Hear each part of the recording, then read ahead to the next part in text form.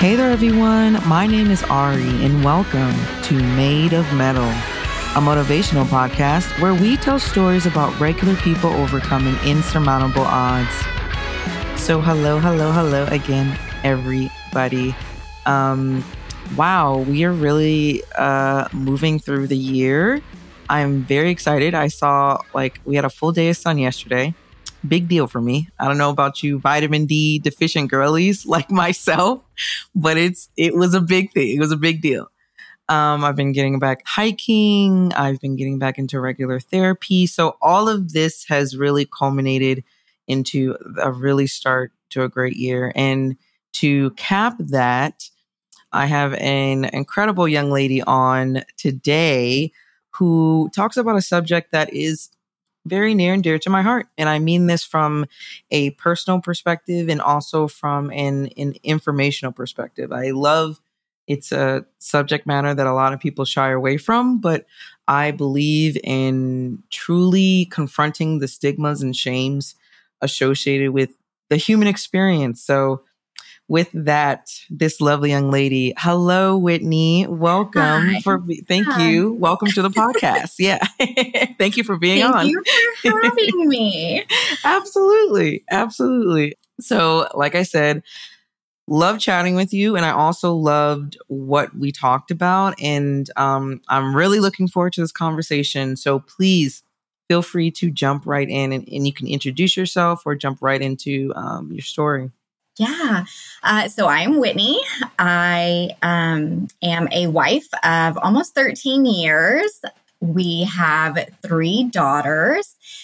I am a trauma coach and I live with complex PTSD. So that is what we're going to talk about is how that showed up in my life and how I have been handling it. So just small backstory. I do come from childhood neglect, abuse. There is sexual assault mixed in there and spiritual manipulation. And the difference between PTSD and complex PTSD, typically PTSD results from one type of exposure to a stressful situation, whereas complex PTSD normally originates in the developmental years of childhood, and it is chronic exposure to stressful situations. It doesn't have to be one episode. Most of the time, this happens over years of just a person living in chronic stress, not knowing how their caregivers are going to react, not knowing what the day is going to hold. And it's just very chaotic for their little brain to understand their environment. First of all, thank you for that differentiation between like a PTSD episode and complex PTSD and what that entails. Yeah. Like I said, I was so excited to have this conversation because I love your attitude about how you're just so very positive and forward and direct about your experiences and what you've experienced. So I would please continue. And I just want all the listeners to absorb that, the difference between because it is so often sort of, aligned as sort of the same experience. And while there are similarities, it is sort of a fundamentally different experience. So it is. And it's treated completely different. Currently, the DMS-5, which is the book on mental health disorders, does not acknowledge complex PTSD, which makes it very challenging for therapists and psychiatrists to be able to help you. Because without that diagnosis, they cannot accurately treat you. So a lot of times people with complex PTSD get misdiagnosed with such things as bipolar disorder or borderline personality disorder. They can be dissociated. identity disorder. Yes. Yeah, that one. Yes. So I know exactly where you're kind of just disconnected as a whole. Yes. Absolutely. And in the umbrella of complex PTSD, it can manifest in different ways. So I struggle with a lot of sensory processing disorders. I struggle with OCD. I like to be in control of a lot of my environment because I didn't have control of my environment as a child. So that is a way that I can cope to feel safe in my own skin and what's going on around me. I protect my home because it's my safety. Yes.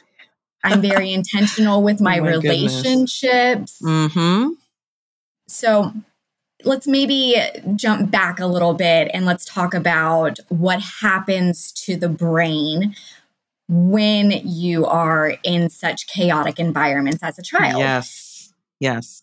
So a lot of the times what happens in a complex PTS brain, there's a couple of different things. So one of them is your amygdala ends up becoming enlarged. And that is kind of what is responsible for your fight, flight, freeze, or fawn responses. Mm-hmm. And so when that happens, you end up living in a state of like chronic hypervigilance. Always on guard with your environment. That's where a lot of anxiety can come from. I live with a lot of anxiety. It's hard for me to trust my environment. Like, yes. All right, you kind of looked at me sideways. Where are we going with this? Exactly. Oh my God. It is so right. Or the future in general, just thinking about the future, I'm just like, okay, what can I do to guide like the outcome or I know what I'm talking about. Just feeling out of control in certain situations. And it just it heightens your anxiety even more because there's only so many elements that you can control. Oh my goodness. Yes. And living with it on a daily basis, literally. It's just a part of the everyday. Yeah. Yeah. Another thing that happens is your hippocampus ends up shrinking. And that is responsible for how we learn and remember things. So when that shrinks, we end up living in emotional reactivity. So with that paired with the enlarged amygdala and then shrunk. Is that a word? Oh, yeah. Shrunk. Yes. Hippocampus. Yes. You are correct. The grammar police approves. Yeah. But that combination you end up living in your learned memories, and it's hard to get out of those reactive responses. We also end up producing the stress hormone cortisol a lot more than the average person. Will that also contribute to like trouble forming memories as a whole? Like you have not memory loss, but there will be periods of your childhood that are just very, very murky, very, very unclear. Yes. So yes, I'm not exactly remembering where that is formed, but also, yeah, there's just so many components. Yes. Like my brain sucks too sometimes. Yeah. But yes, memory loss, all of that kind of stuff, those are actually really normal for people with complex PTSD because when you're in those states, you can have interruptions of your consciousness. And that is where you get your daydreaming, your memory gaps, you disassociate. And that's a survival tactic. You feel unsafe in the moment and your brain switches off. Like when you enter into that stressful situation, the non-essential systems of your body and brain just shut down automatically. And you end up activating your sympathetic nervous system. And that is what releases all of those hormones and starts the fight or flight process. Okay. You go on guard. Gotcha. Just to survive. Mm-hmm. So it's a defense mechanism, essentially, from you Absolutely. sort of Absolutely. absorbing the brunt of all of that. Yeah. Yes. So one of yes. my main survivals is fawn. Mhm. I am either freeze or fawn. Because, How do you recognize it? I'm a little girl. I ain't gonna be able to fight you. I'm 95 pounds. Shit, I'm gonna run. Sorry. I'm being honest about my limitations right now. Okay, I'm trying to save myself. That is hilarious. Oh my gosh. No, so when, I guess, growing up, and not just growing up, but when you became self-aware of these sort of coping mechanisms and the way that you respond in the situations, so you could recognize that when you encountered a stressful situation, you would freeze or fawn. What did that look like for you? So I was not diagnosed with CPTSD until almost 3 years ago. So this is relatively new for me. Oh my gosh. So did you know? Did you think it was like normal? Were you like... I totally thought my childhood was normal. I went through several very unhealthy relationships in my early 20s. And there was just this part of me that kind of woke up one day and I was like, this cannot be my reality. There has to be more. And so I started really just kind of getting rid of the unhealthy stuff. And I ended up meeting my husband in that time. And he is just a very gentle soul. And I could not have asked for a better partner for the journey that I ended up going through, even with him. Like, it was hard. But in 2019, I ended up just kind of waking up one day and I was like, man, I have the American dream. I've got the husband, the kids, like, we're financially stable. I have a nice house. Why am I so unhappy? And I just couldn't pinpoint it. And so I ended up going to see a therapist because literally anybody would look at me and I would just start bawling. I'm like, I have no idea what's wrong. Oh my God. I can't control this. Yeah. And so the therapist asked me, like, so what brings you in? And I just broke. I was like, I don't know. Like, I am just miserable and I have no idea why. Right. And so we started looking at, my current life, and then we started diving into my history. And that was when so much was brought to my attention. And I ended up becoming just like a bookworm. I hated learning before therapy. And now I'm just like, I can't get enough. And a lot of that came from... Awesome. That is so awesome. My intelligence being challenged as a child, or being made to feel like, you just don't understand the situation. Like, you're remembering this wrong. Yep. Or, you totally missed the point. Let me explain this to you again. And just very dismissed and kind of shoved down. So I didn't try. And I just really thought that I wasn't smart. And so I just started taking all this knowledge in about how your body interacts to stress and how in early developmental, like, what a child really needs to be nurtured. And then on top of that, like, I have 3 children. So I started seeing a lot of anxiety and perfectionism, things that I struggled with. I started seeing that manifest in my own children. And I'm like, no. Right. Absolutely not. This cannot be your reality too.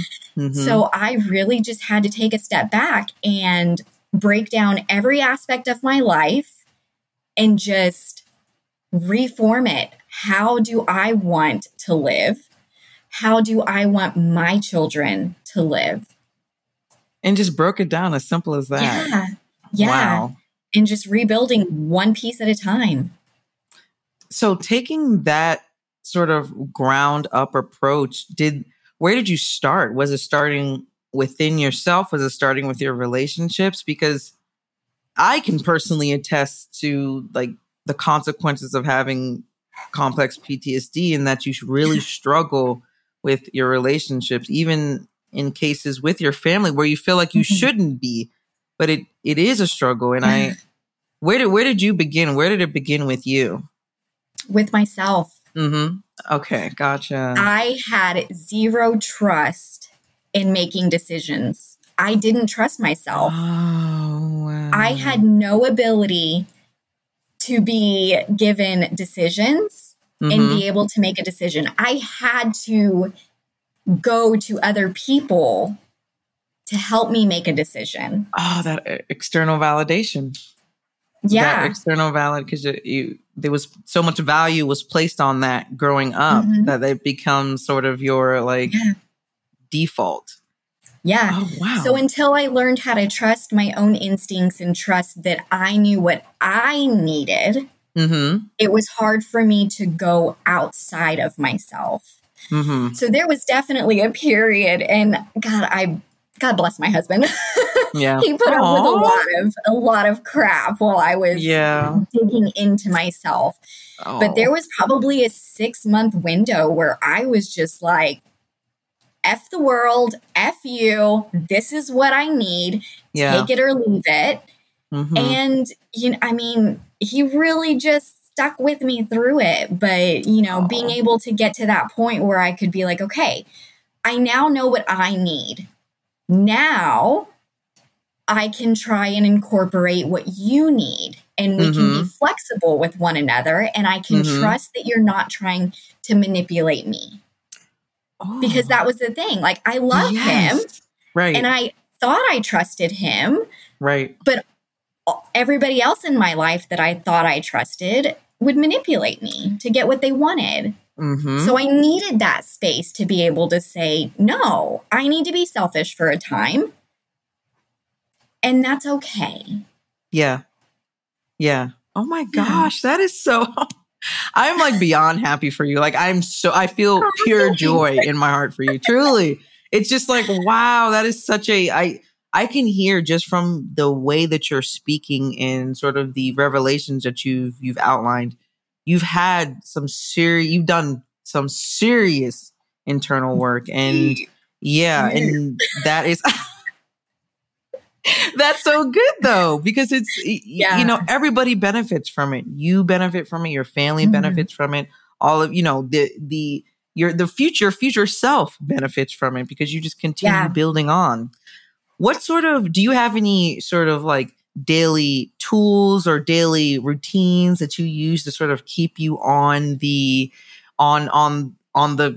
good thought patterns, like gratitude every morning, or meditation? Me personally is meditation. I love it. Just taking a few minutes to kind of go through all the reasons why I am grateful to be alive today. What is something that you sort of lean on?